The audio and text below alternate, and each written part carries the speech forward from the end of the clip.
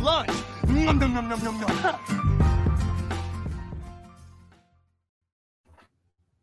Good morning, everybody. Welcome in to another edition of the City Podcast. I am your host, the one and only, joined as always by my best friend in the whole entire world. He is Aaron, the Mukesiah Mukes. It is a beautiful October 19th morning here in the city. Episode 102 is about to kick off here.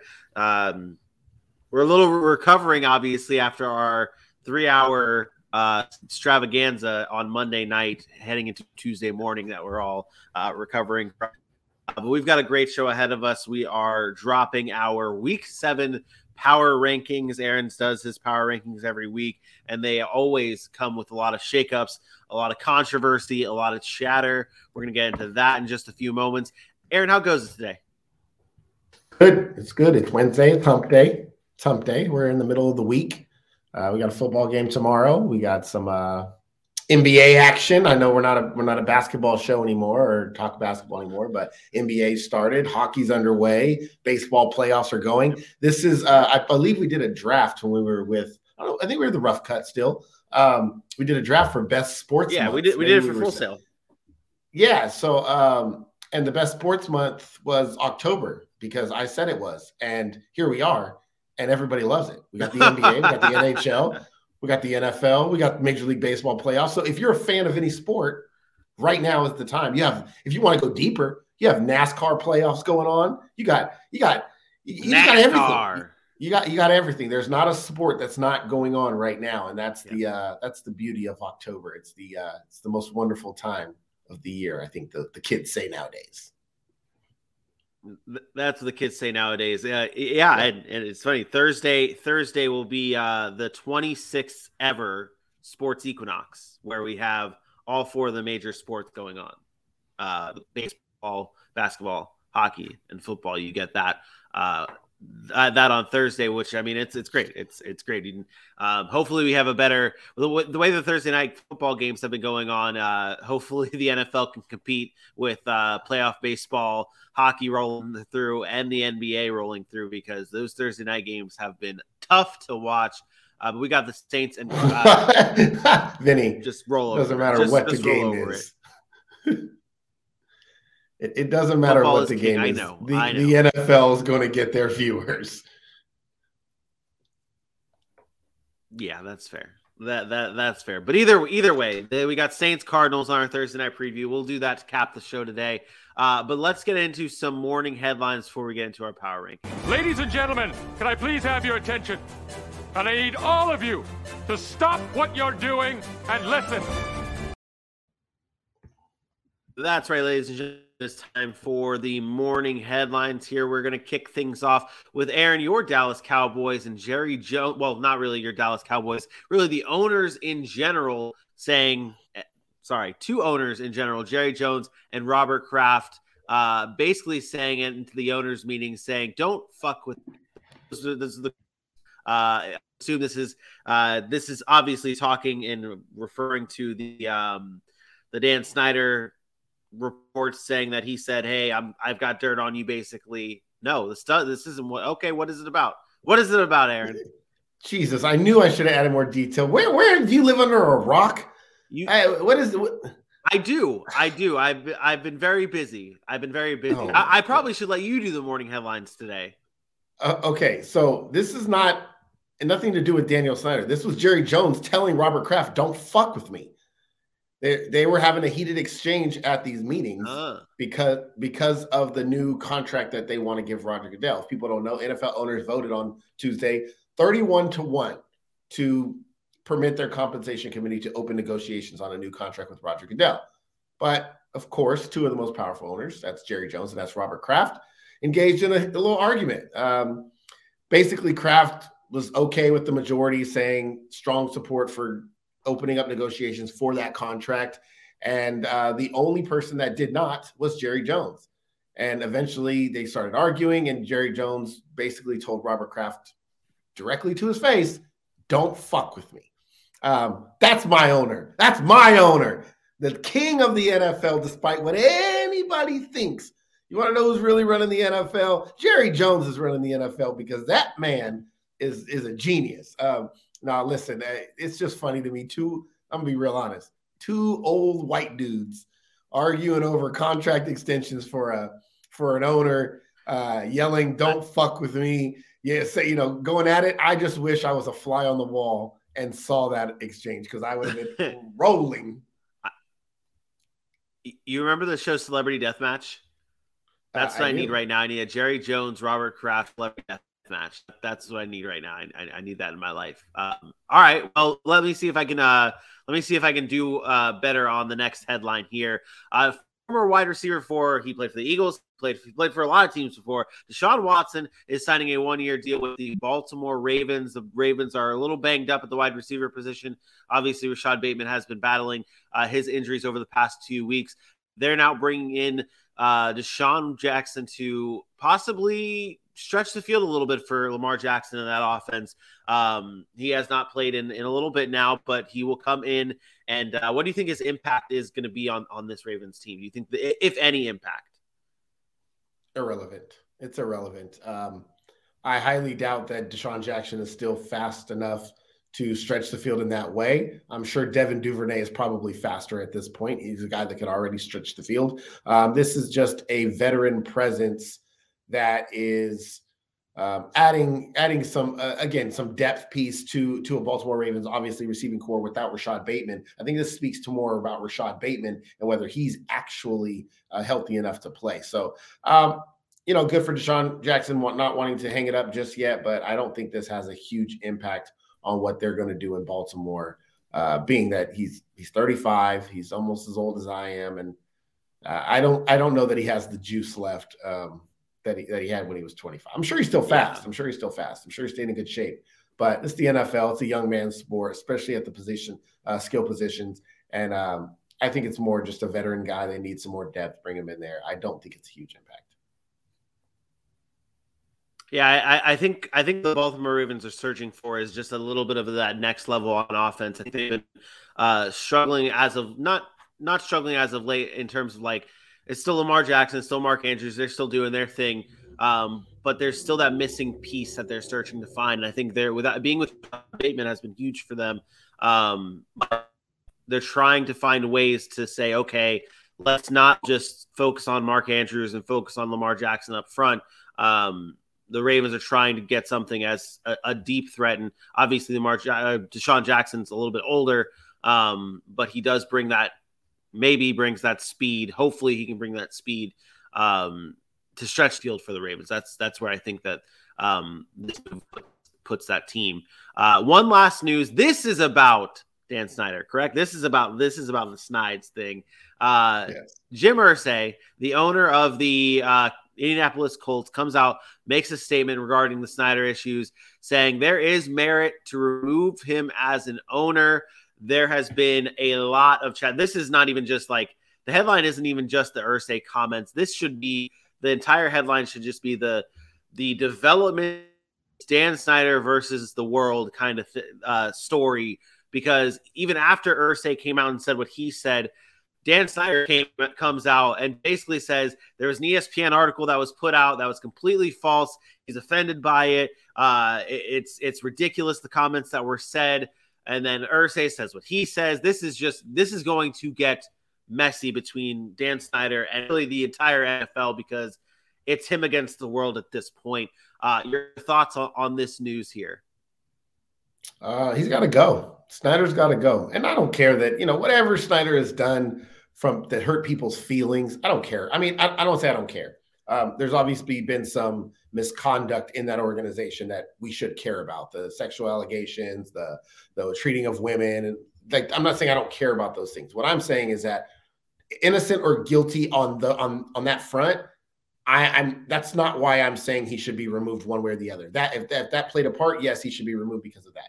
He should just be removed because he's a bad owner. He's just a bad owner of a football franchise. That too. They're irrelevant. They don't know. They're not doing anything to better the NFL. They're just bringing more controversy. He's not great at signing players. And then you have all the misconduct stuff. That just adds to it. It's just Why would the NFL, who's been so adamant on protecting the brand, protecting the shield, allow this to continue to be a black eye or a stain on the league? Just if anything, just the general topic of conversation and discussion we have to have about Daniel Snyder and the Washington Commanders / football team / Redskins because they don't want to change their name because they offended people. It should be removed just because of that. So forget the success, forget the misconduct allegations, just everything in totality says that this guy just doesn't need to be an owner in the NFL. If this was a player in the NFL that had this stuff going on, he would be out of the NFL, or there would be some type of conduct going where he is not playing football anymore and actively performing his duties. And that would be the case if Dan Snyder was a player, but obviously he's not. He's got some money. This is going to be an ongoing situation that's going to be in headlines for a little bit now. But that's our morning headlines. Let's get into our injury report.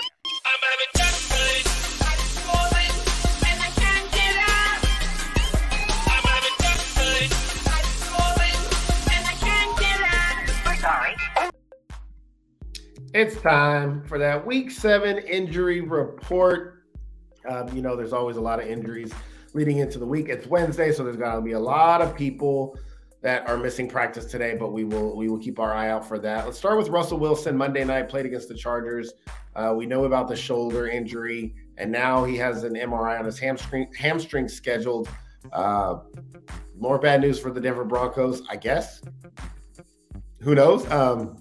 He hasn't played that well, but now with the hamstring injury and the shoulder injury, you have to imagine that there's going to be some time where he's going to need to recover. Hopefully, he can be back on the field. Russell doesn't miss games very often, and throughout his career, he's been a pretty tough guy. So I expect him to continue to try to play through it if he can. But that is definitely something to watch. Obviously, a lot of his effectiveness is on his elusiveness. Chris Olave came out and said he will play Thursday night. He had the concussion. I don't know that he's been cleared through concussion protocol or that's his choice. But if it's up to him, it sounds like he'll play. So that's good news for Chris Olave and the Saints. They get a weapon back. But again, ultimately, it's going to come down to the doctor saying, hey, you're clear from concussion protocol and you can actually play. So that's good news for the Saints there. The Bucs' Logan Ryan on IR now with foot surgery. That injury came about as of last week. He is now heading to IR. He is going to go through foot surgery, and he will miss at least 4 weeks. They do expect him back at some point in time this season. Dustin Hopkins, the hero, Monday night's hero for the field goal kicker from Monday night, made 4 kicks with a hamstring injury, fell down every time he kicked it. Well, now he's going to miss 2 to 4 weeks. So we have to look for more kickers now again. We always have these teams that kind of cycle through kickers. The Chargers will be that newest team looking for one as we power through Week 7. There's a couple of updates that I wanted to give. DeAndre Swift had his bye week. He should be ready to go this week. Hopefully that was kind of the plan all along. Dak Prescott, the plan is to practice today and practice in full and see where that hand feels after that. So we expect some more clarity as to whether he will actually go on Sunday. We do expect that to happen. And then Damian Harris practiced in a limited fashion. He should try to ramp it up again this week and see if he can get in there for Week 7. If not, it'll be a Ramondre Stevenson show once again for New England. Ooh. These injury reports, they're just adding up, man. Just adding up. Everything's building. Everything's building and building. Good shit. Good stuff. That does it, though, for our injury report. We've got a power rankings show. We've got power rankings to talk about and to get into. We do it how we do it. 32 teams. We rank them all. Aaron takes the time to make this happen. We review and we talk biggest risers, biggest fallers in them. And let's just get right into it. 25 through 32 here with the Carolina Panthers now taking the new spot at 32 as the worst team in the NFL. The Bears bump up 1 to 31. Commanders at 30. Texans at 29. Steelers at 28. The Lions fall 2 spots after bye week at 27. The Browns right here. This is the big one. 6 spots to 26. And the Broncos have now entered the 25 to the 32 tier for the first time this season. They are at 25. Let's start things off with the biggest faller in this group here. It's the Cleveland Browns, now falling 6 spots, Aaron. Obviously they lost this past week against New England Patriots in tough fashion, but what are you seeing from the Browns that makes you think that they gotta fall this far? It's not that they got them. They have to. They have. They've just fallen. If you look at the beginning of the season, we had hope. We had hope for Cleveland that they were going to be able to maintain. They were started out 2-1. They blew that game against the Jets. It easily could have been 3-0.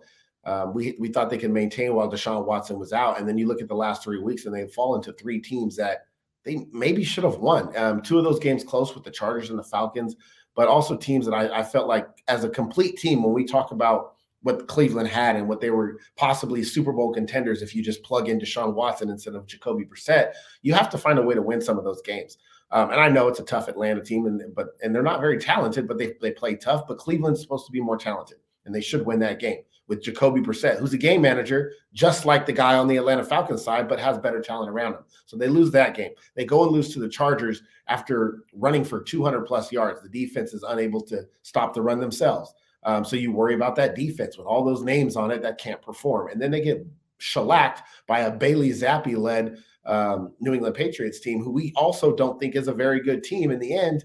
And now you're staring at a 2-4 record, and you go play Baltimore, the Bengals, the Dolphins, the Bills, and the Bucs the next 4 games. So it's about a little bit of foreshadowing, but understanding that this Cleveland team is not as good of a roster as people think they are. This is what happens every year. We're so quick to say, oh, great roster, they're going to be good.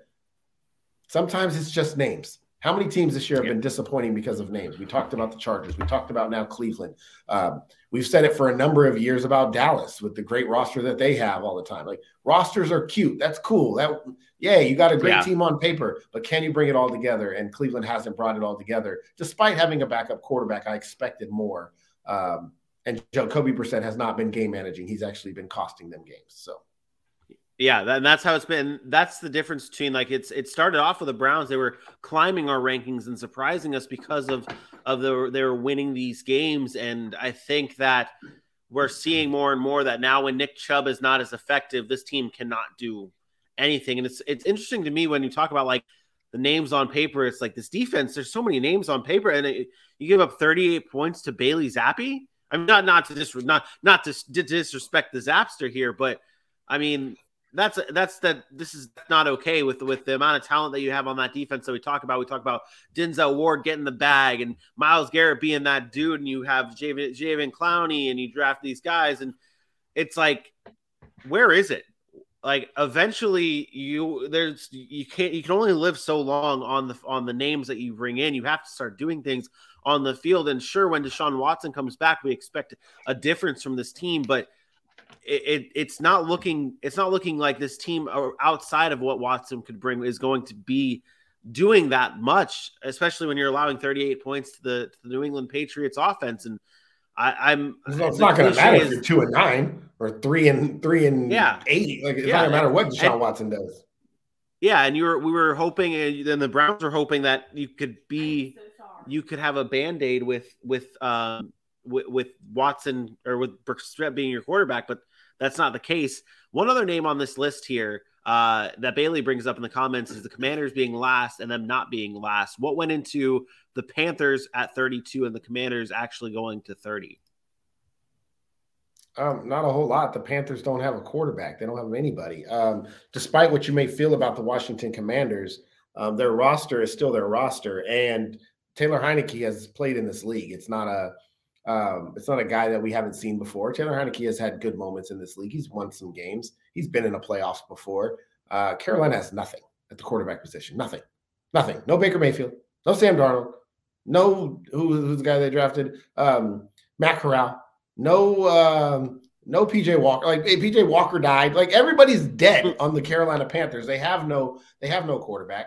Their defense is underachieved. They got rid of their head coach. Their offensive line is suspect. The only thing that they have, DJ Moore hasn't played well. The only thing that they have is Christian McCaffrey and J.C. Horn and Brian Burns. Like, a couple players on defense that are making plays, and Christian McCaffrey. And they just don't have anything. They look like the worst team They play like the worst team. They are the worst team. And that's saying a lot when you have the Bears there as well. But the Bears have Justin Fields. And at times, Justin Fields can do spectacular things. He's the quarterback. He touches the ball every play. Carolina doesn't have that. With Washington, they have a little bit more talent. I trust them a little bit more than I trust Carolina. And they've shown that they've won a game or so. Carolina just is awful. Carolina is a mess right now. They need to blow that whole thing up, start over, and try something else. 1-5 on the year.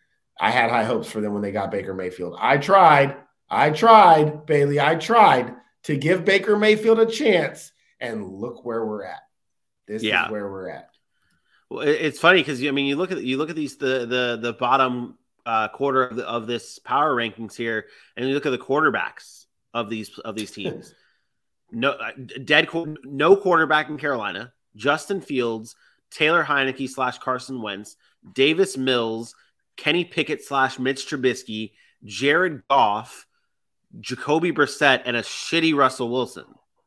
Like it goes to like you are where you are because of your quarterback. Like your quarterback is a very big part, and that's not news to anybody, or it shouldn't be news to anybody, but that's how it's shaped up in this NFL nowadays, and that's how it is 25 through 32. Let's move on to 17 through 24 here. The Patriots moving up into this tier, moving into 24. Colts 23. Saints staying put at 22. The Raiders falling to 2 spots. Cardinals falling 5 spots.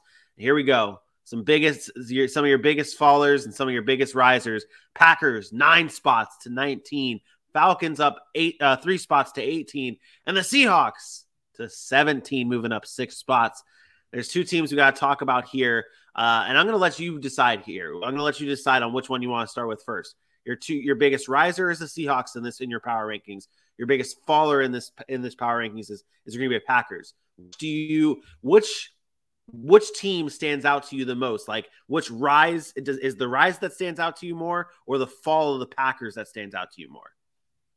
I mean, it has to be the Packers. That's the team that we saw as Super Bowl contenders. I mean, despite what you want to say about Aaron Rodgers and the Green Bay Packers coming into this year, I don't think anybody really thought the loss of Devontae Adams would look like this. I think people still thought, hey, they'd have a chance to win the NFC North, even if you thought Minnesota might end up being a better team this year. You didn't think that the Packers were in jeopardy of not making the playoffs.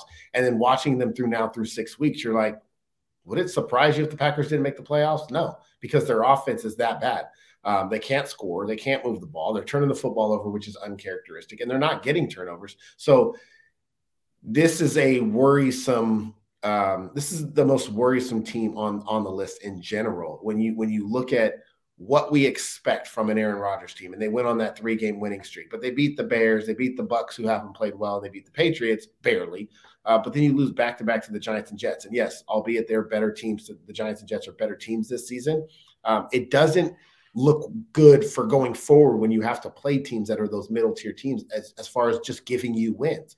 Yeah, maybe you come this week and you beat the Commanders and it's a get-right game, but you're on the road for the next 3 weeks, and you also got to go play the Bills. Then you have a division matchup with the Lions. Should you win that game? Sure. So maybe you win 2 of the next 3, and we're rethinking how we feel about the Green Bay Packers, but then you play the Cowboys and the Titans and the Eagles, and then we're right back into having that conversation like, oh, no, you just lost another 3 games in a row because you couldn't beat these good teams.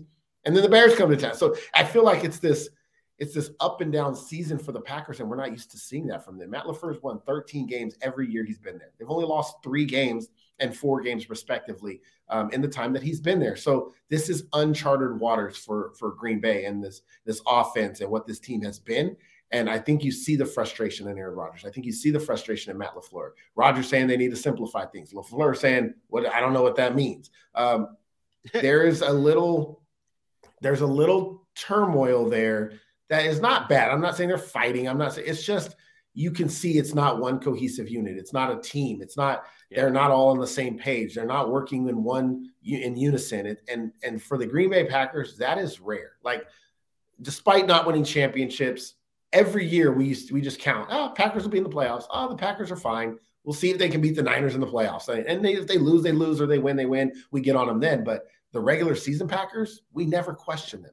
We never question where they're going to finish. And I think this year is the first time in a while where we can actually question where that finish is.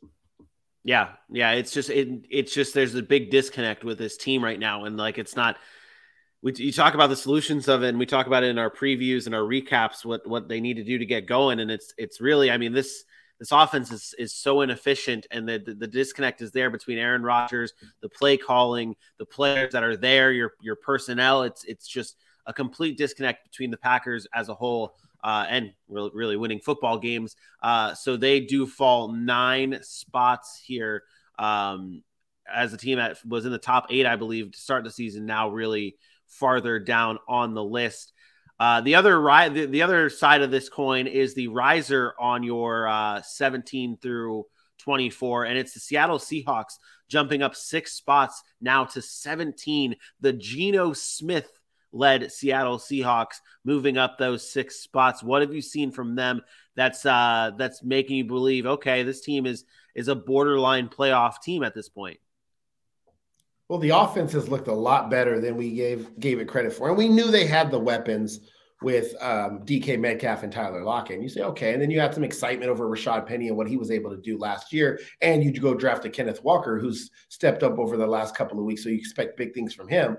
But you always question Geno Smith. And now you look at an offense that's, 8th in the league in scoring, and which nobody, if I told you week 1, hey man, Seattle's going to be the eighth in points per game, you'd have been like, you're smoking crack. You're on something with Geno Smith and Drew Lock as your quarterback options. The offense has been good. And Pete Carroll said he felt confident in this offense and that he thought they were a good team. And lo and behold, Pete Carroll was right. They're averaging 125 yards a game on the ground. Geno's throwing the ball, flinging the rock. Like they're in the top half of the league in passing yards per game and rushing yards per game. They just find ways to get it done. And it's not like these are hollow points. These aren't just, Kirk Cousins stats in the past where you're playing from behind all the time and you have to get those numbers in order to just come back and people are playing soft defense. Like they're winning games. They're ahead in these games and they're still able to move the ball. They're ahead and they're not taking their foot off the gas. They're continuing to try to score. And even when they've struggled at times to score those points, they've moved the ball, gotten to field goal range, and put points on the board. And I think that's the biggest thing with Seattle. I didn't know how much they were going to be able to score. And then you're one of the top scoring teams in the league. Like even that week 1, we questioned it. You won 17-16, but we're like, that offense, they only scored 17 points. Denver didn't play well. But then you score 7 points. And since then, it's been 23, 48, 32, and 19 against the Cardinals, but your defense stepped up. So they've been able to score points. Their defense has played well when they needed to. And you sit at 500, and that's a win for Seattle. So, you could look at it and say, they're just 3-3. Well, half the league is 3-3. And this is a team we didn't expect to be here. Pete Carroll has done an excellent job building this roster and getting them to buy in to what he believes in. And that's just that excitement. They're young. And they're winning games they shouldn't, and they're in games that they shouldn't be in, and they continue to rise because they're playing good football. Could change, but right now they're playing good football. Yeah, and you got to give credit where the credit is due. And I think that this is a team that, like, we talked about it before, that like when you're with your quarterback position, like your Carson Wentz, your Baker Mayfield, those type of guys that, and then even Jacoby Brissett, who lately. These are guys that are trying to win you those games. These are guys that are trying to play outside of their skill set, and it costs you games. Pete Carroll is not asking that from Geno Smith. That's not what's being asked of from this offense. His team as a whole is not being asked to do anything that's outside of their skill set. They're playing to what their strengths are. They know what their weaknesses are. They're not putting those on full display. They're like you said, they're at the top half of the league in a lot of categories that are coming as a surprise to a lot of us. And they're just playing simple football, and it's the right way to play and right way to win these games for Seattle. This is a team, though, that we had losing a lot of games this season. They're now at a 500 team. I'm going to play this game with you, Aaron. First time on this show. What do you think they're like when you look at their schedule? What do you think they end up being? Where like these games, the next games that they have what are we in? So they have the Chargers, the Giants, the Cardinals, the Bucks, then their bye. Like, could this team make the playoffs? I'll tell you, yeah, they could. I'll tell you this. They could also, I picked them to win 4 games at the end of the season. They could also have 4 wins at the end of the season. That's fair.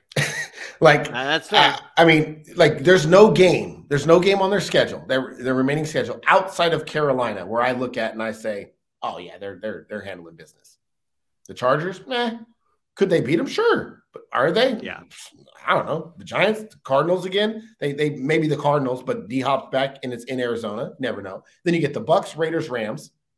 Good luck. Those are going to be tough games. Yeah. Then you get Carolina. Then you get the Niners, Chiefs, Jets, Rams. This is the type of team, honestly, I don't know what I have them at 17, 16. Yeah, 17.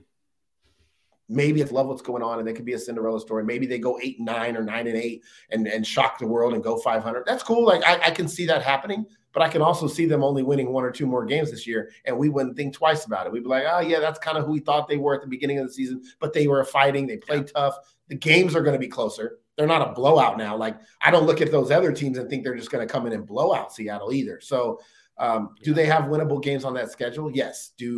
Am I going to pick them in those games? Probably not. Probably not. I still have questions about the defense, and Gino's going to have to show me as the season moves throughout, because I as much as I've praised him now for over the past couple of weeks for playing well, there's still that Gino in the back of my head. Hey, I've seen this guy before. Well, when it's going to drop, and you never know. It's the same thing with what happened with Jacoby Brissett. They started off great, and we're like, okay, they're doing what they need to do to win, but eventually you are who you are. And it's not to say the Seattle Seahawks can't be above 500 team and pull off upsets, but it's just not. I mean, you look at their 3 wins right now. They beat Arizona, they beat who else did they beat? They beat Arizona, Denver. They beat Atlanta, and they beat Denver. So those it's like good teams. Yeah, so but they're wins, and it's not. We're not taking anything away from them. They do deserve to be right there at that 17 spot. One last look at your 17 through 24 here. Colts move up the 5 spots after beating the Jaguars, and the Cardinals move down 5 spots after losing to those Seattle Seahawks. Are those 2 teams you want to discuss, or are those notable moves, or you want to move on to your 11? It really is the middle tier of this power rankings. I mean, even beyond the middle tier, when you get really outside that top, I don't know, 15, 14, 13, where I think you're playoff teams right now, they're all the same. They all can win games and they all could lose games. They're all they're all 2-4, 3-3, 4, 4-2. They're all right there record wise. And then you watch them play and you're like, this team could beat a good team and then lose to a bad team.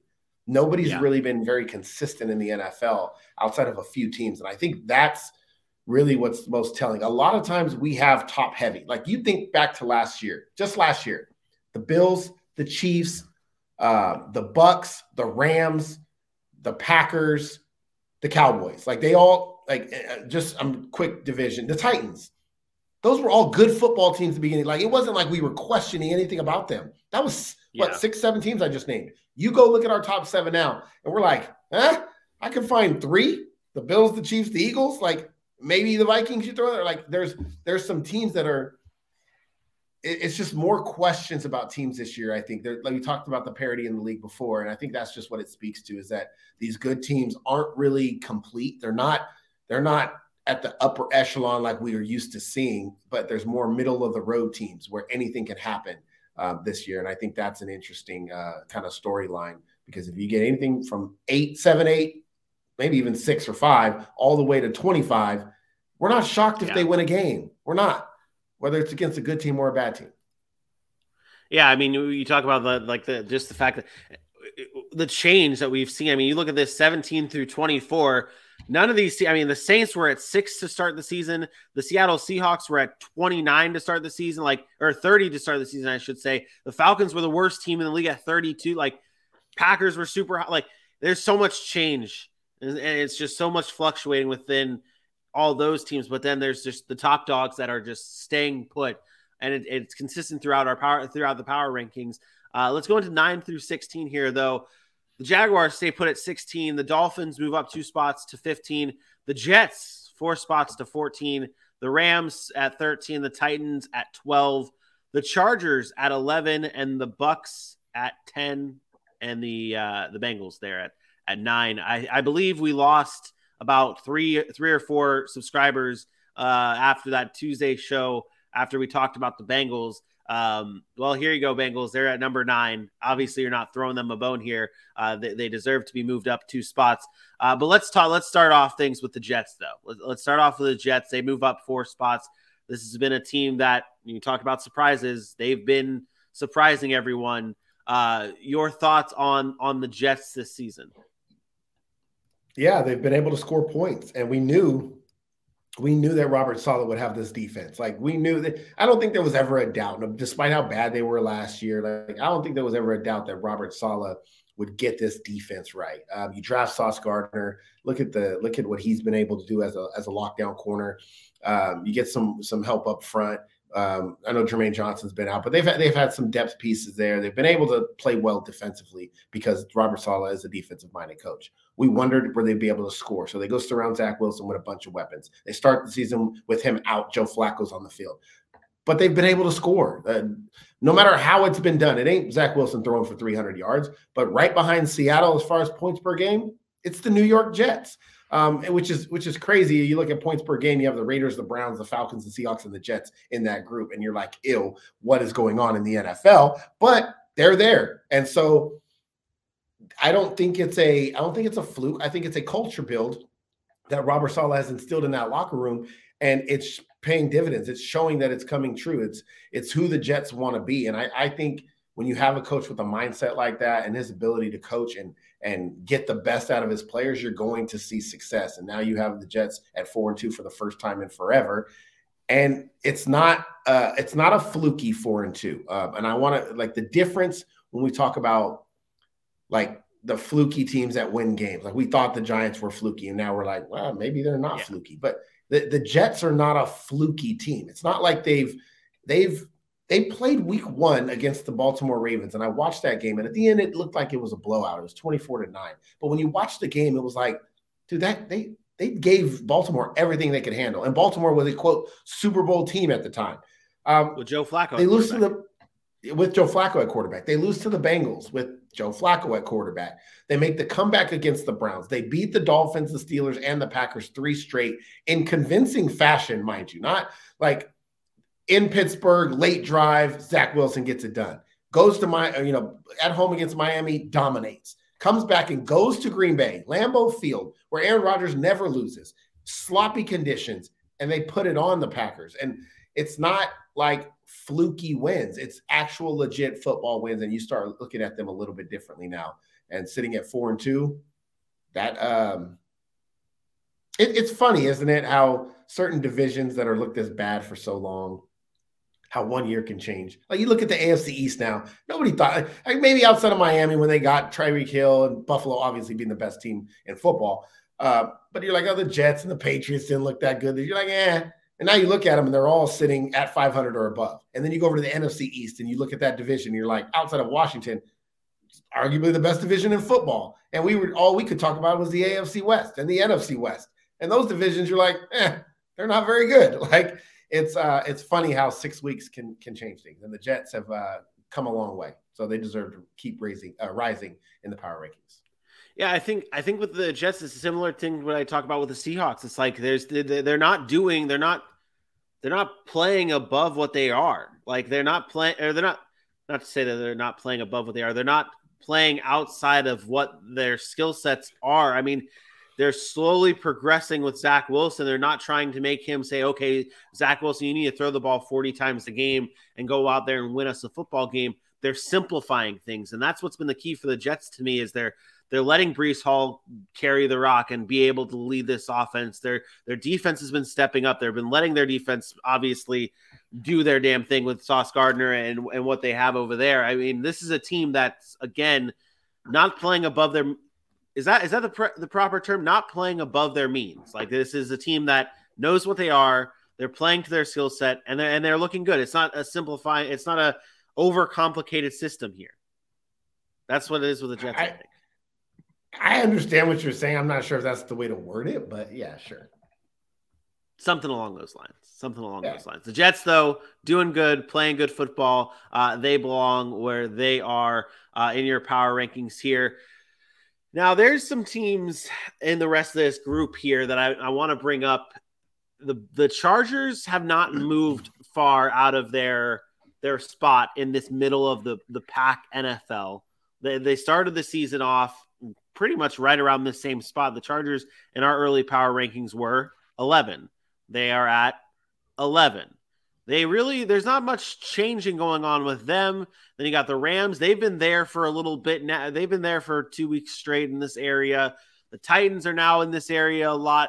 Which team in this middle group kind of stands out to you the most as like, okay, they can do something here? Like they're here, but they have a chance to really not surprise people, but win it all at the end of the day. Well, none of the 3 teams that you mentioned. The Chargers, the Titans, and the Rams are all meh. They're there because they are meh, and I don't think they get better, and I don't think they get worse. They're going to win enough games because they're talented, but they're not going to win against the good teams in the playoffs when it matters because they have gaping deficiencies. The Rams have a gaping hole on the offensive line. The Chargers have a gaping hole on the offensive line, and the Titans just don't have enough playmakers to win it all. So none of those teams have a chance to win it all. There's 2 teams on this list that do have a chance to win it all. It's the Tampa Bay Buccaneers and it's the Cincinnati Bengals, and that's why they're at 10-9-10. Because the Cincinnati Bengals, if everything goes right like last year and they can get the offensive line to perform the way it needs to perform, they have the skill set, the roster, the ability to get to the Super Bowl and now win it. Obviously, getting there last year, they have the ability to get there. We've seen that.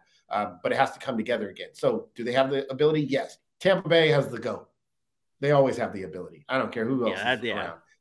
Until he retires, Tom Brady has a chance to win a Super Bowl. So I don't care how bad they're playing. Until they're eliminated from the playoffs, I don't care. I might move them up and down in my power rankings all day long, but I'm telling you the same thing every week. Tampa Bay has a chance to win the Super Bowl every year because they have Tom Brady, and he always finds a way. I'm not saying they are going to win it. I'm not picking them. I don't have them as the best team in the NFC, but I'm also never counting them out. So those 2 teams, the sleeper team, I guess you could say, would be the Miami Dolphins if Tua comes back healthy and can stay healthy.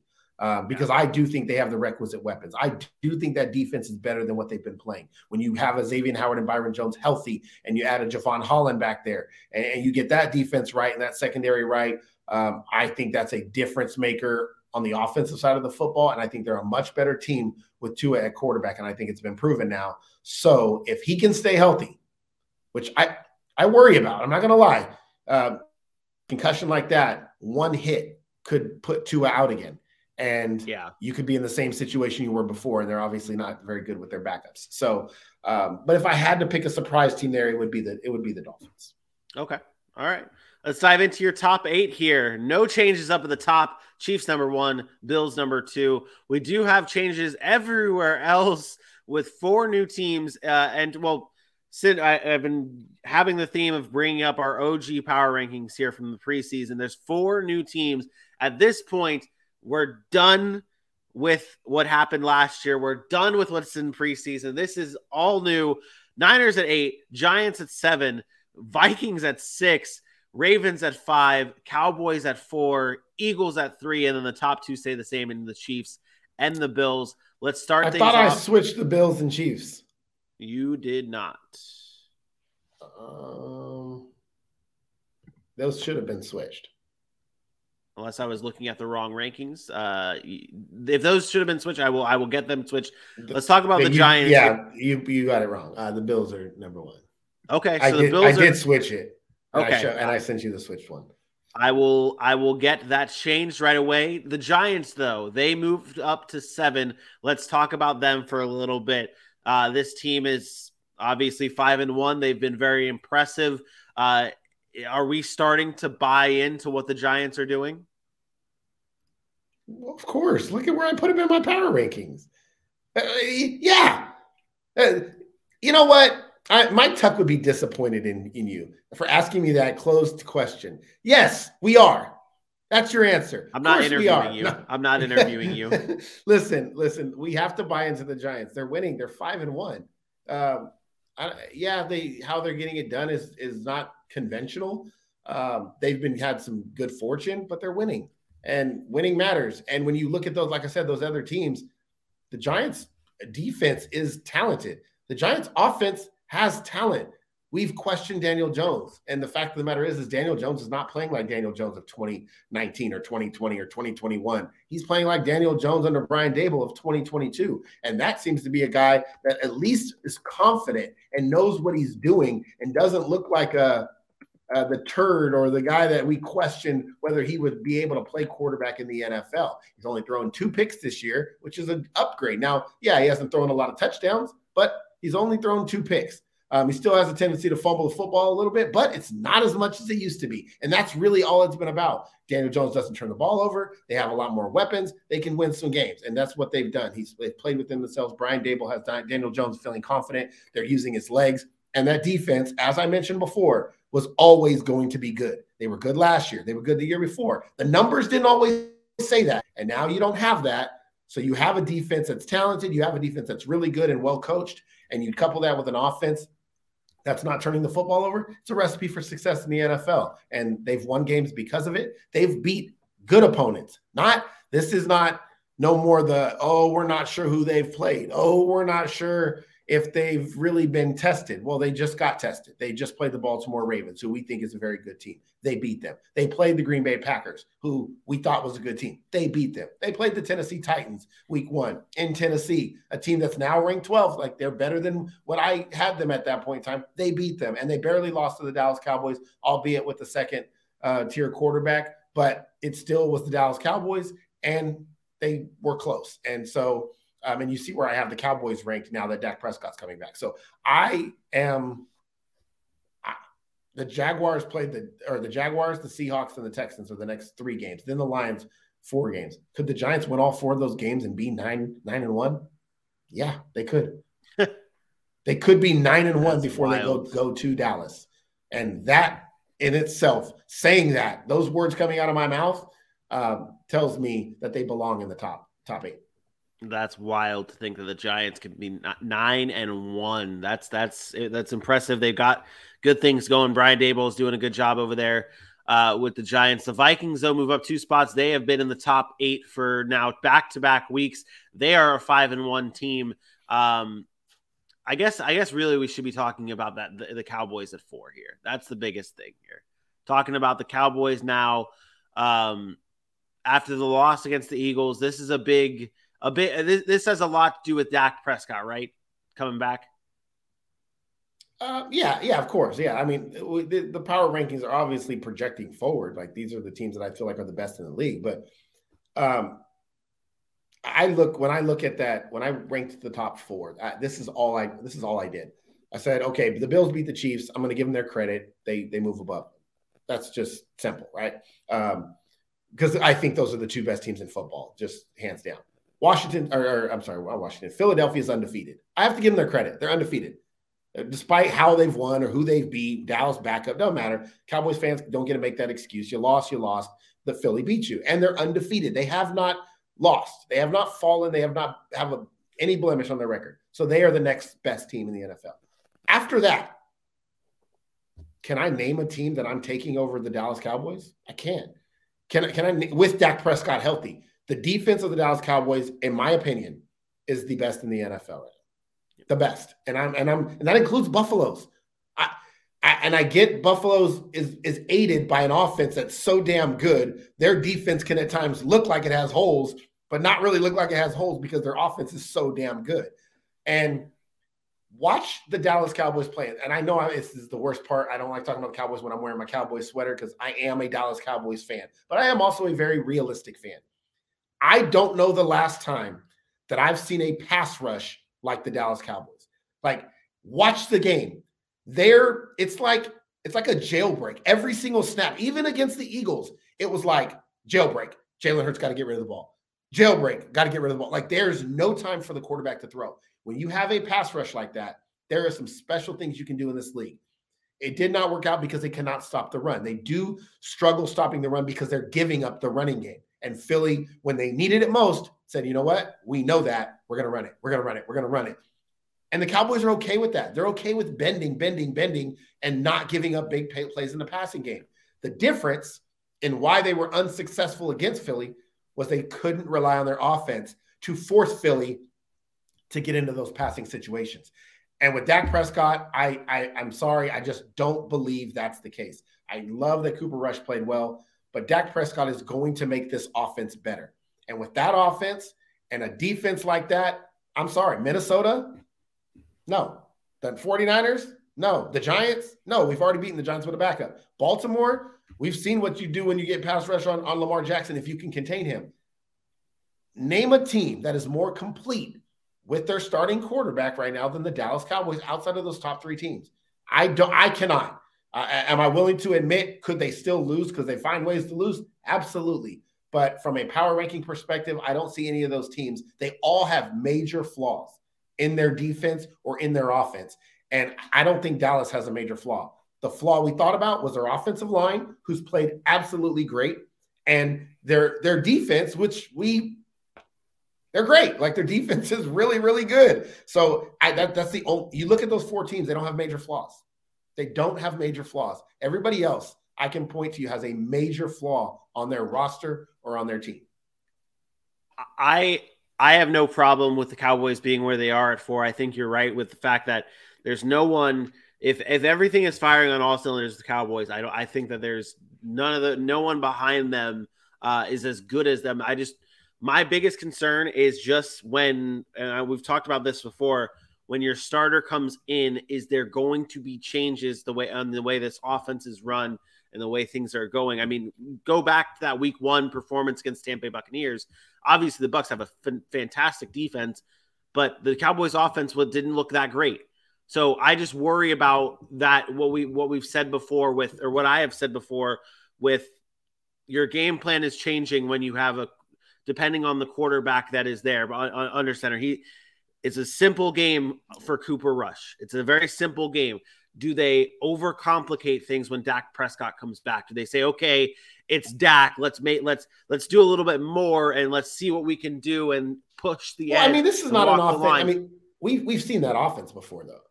We've seen that offense be number 1, running at that style. Yeah. So I don't think that's an excuse. Like, if they decide that they want Dak to throw the ball 35, 40 times, still not an excuse. They've been the number 1 offense in the NFL with that formula. They went 12 and 5 last year with that formula. We're the number 1 offense in the NFL. So to me, the coaching, I agree with you that there is a coaching point that is important. I don't think the coaching point is in the regular season.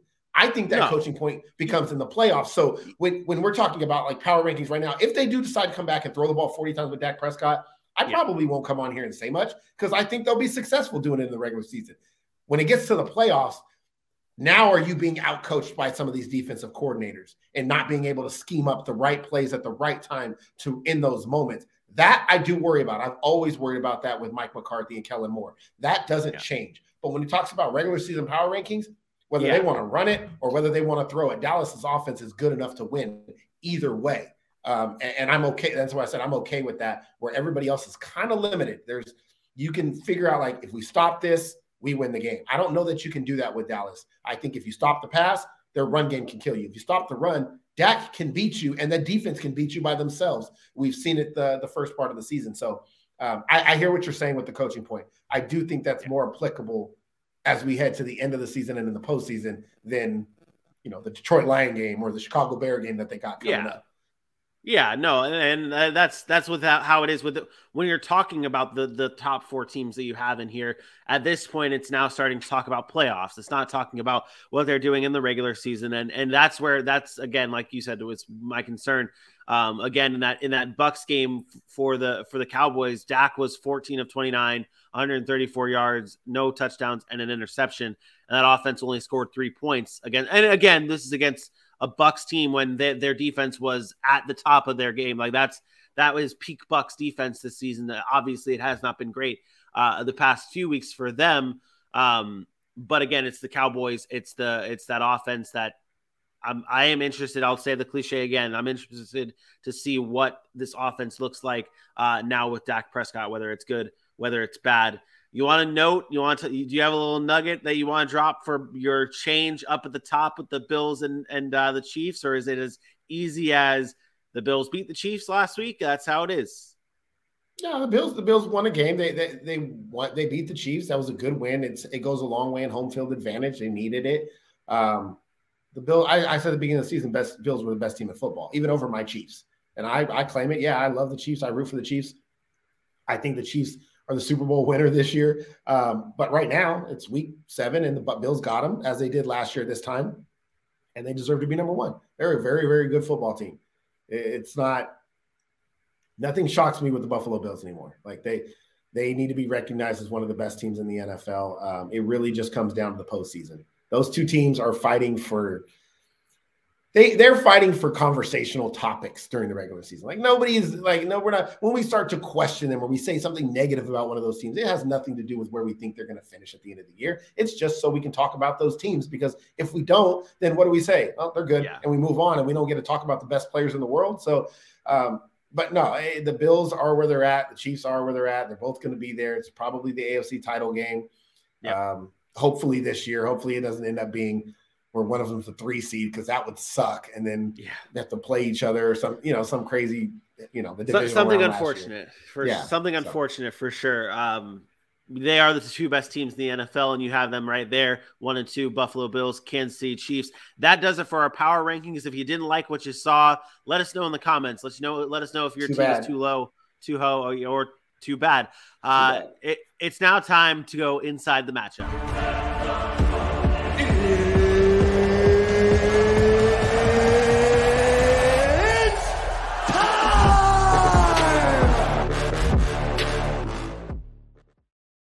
It's time to preview the Thursday night matchup between the New Orleans Saints and the Arizona Cardinals. It has not been great for our Thursday night matchups. This has been bad game after bad, low-scoring game after low-scoring game after low-scoring game. Thursday night football games are combining for 36 points per game this season combined. That's the lowest scoring Thursday night game since 2006 when it first debuted. We've got the Cardinals, though. We've got the Saints. The Cardinals are 2-point favorites here with an over-under of 44.5 points. What's one storyline you're watching for tomorrow, Aaron, between these two teams? Oof, what a terrible time to well, it's the obvious one. It's what? You were frozen, and I soloed you right as frozen mode appeared.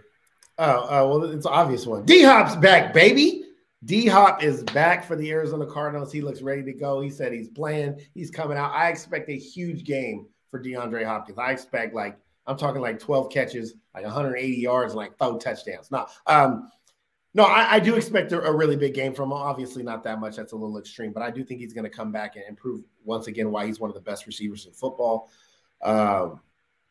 But I think it's the quarterback controversy that's in New Orleans. Is it a Dalton or is it Winston? Winston was, quote, healthy last week. I know he's still dealing with the broken back, but he was active and he did not play. It was Andy Dalton.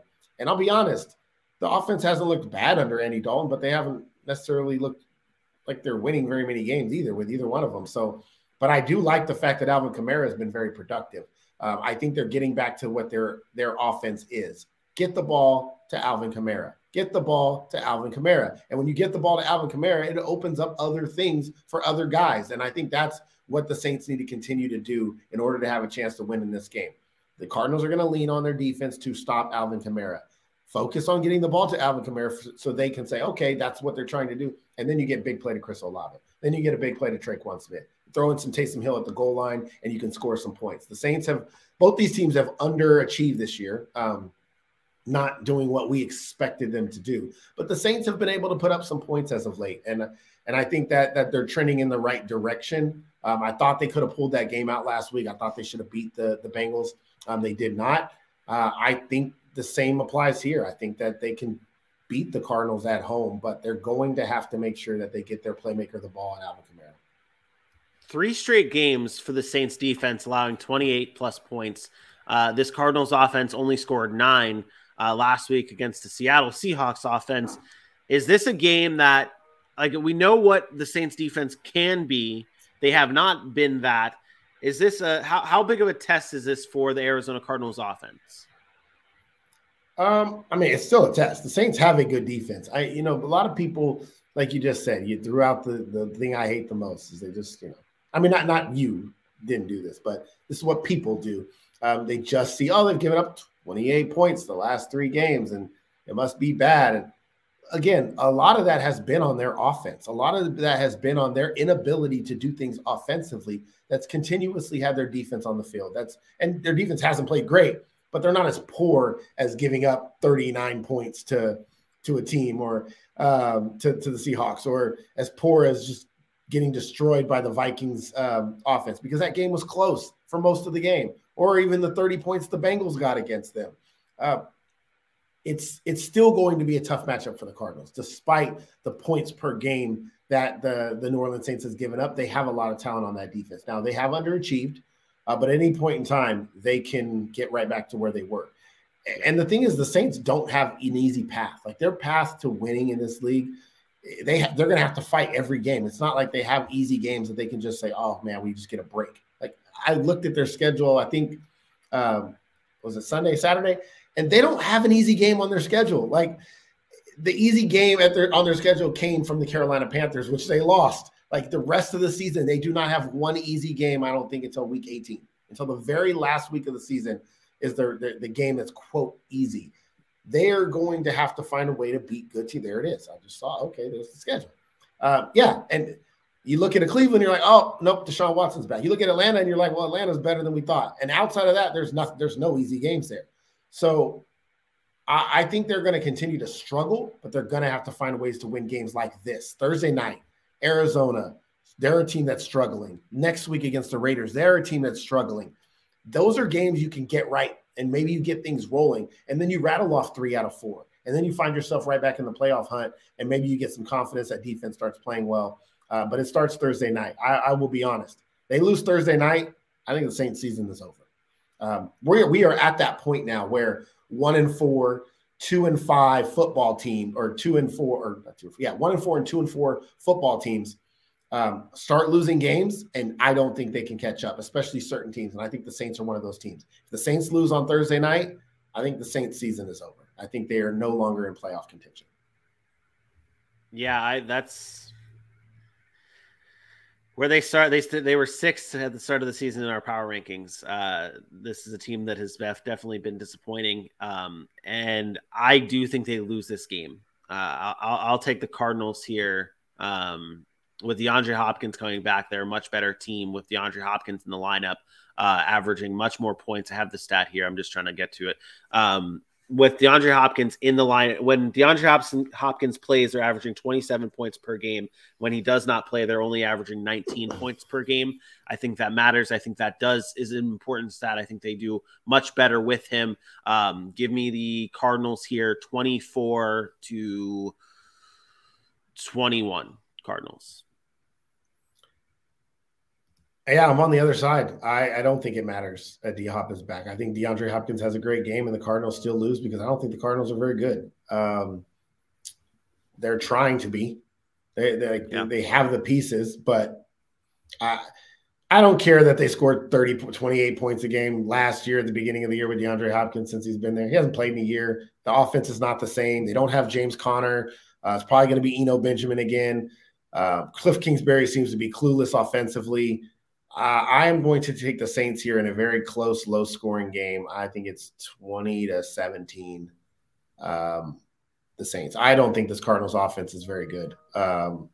D-Hop's great, but you scored 9 points. 9 fucking points to the Seahawks. D-Hop's good for maybe 10 more. Now it's still 19. So I'll take the Saints here 20-17. Yep. That does it for our Thursday night preview. We'll have a full slate of NFC games tomorrow that we're going to talk about and discuss for week 7. We've given you our power rankings as well. Go check that out on YouTube at the Sack City Pod. Again, we'll be back again live tomorrow at 10 a.m. Eastern Time, bringing you previews for the week 7 action. And we just talked about the Thursday night game. We will be also doing our DFS plays for this and talking about our teams that we select tomorrow, live at 10 a.m. Eastern Time right here on YouTube at the Sac City Pod. Until then, for my best friend Aaron Mukes, I am me. I need to change my pick. Okay, go ahead. What do you got? I'm just playing. I was about to say, I'll pull up the graphic again. We'll just do this. I probably should. Big loss for the Saints, who will not play Thursday night. Andres Pete is not playing. It's another offensive lineman. That's a huge loss for them, but I'll stay with the Saints. It's not okay. A good look, though. Not a good look. Not good. Not good for the New Orleans Saints, a very banged-up team. We'll talk about that game a little bit more tomorrow. Until then, though, for my best friend Aaron Mukes, I am me. We will see you then.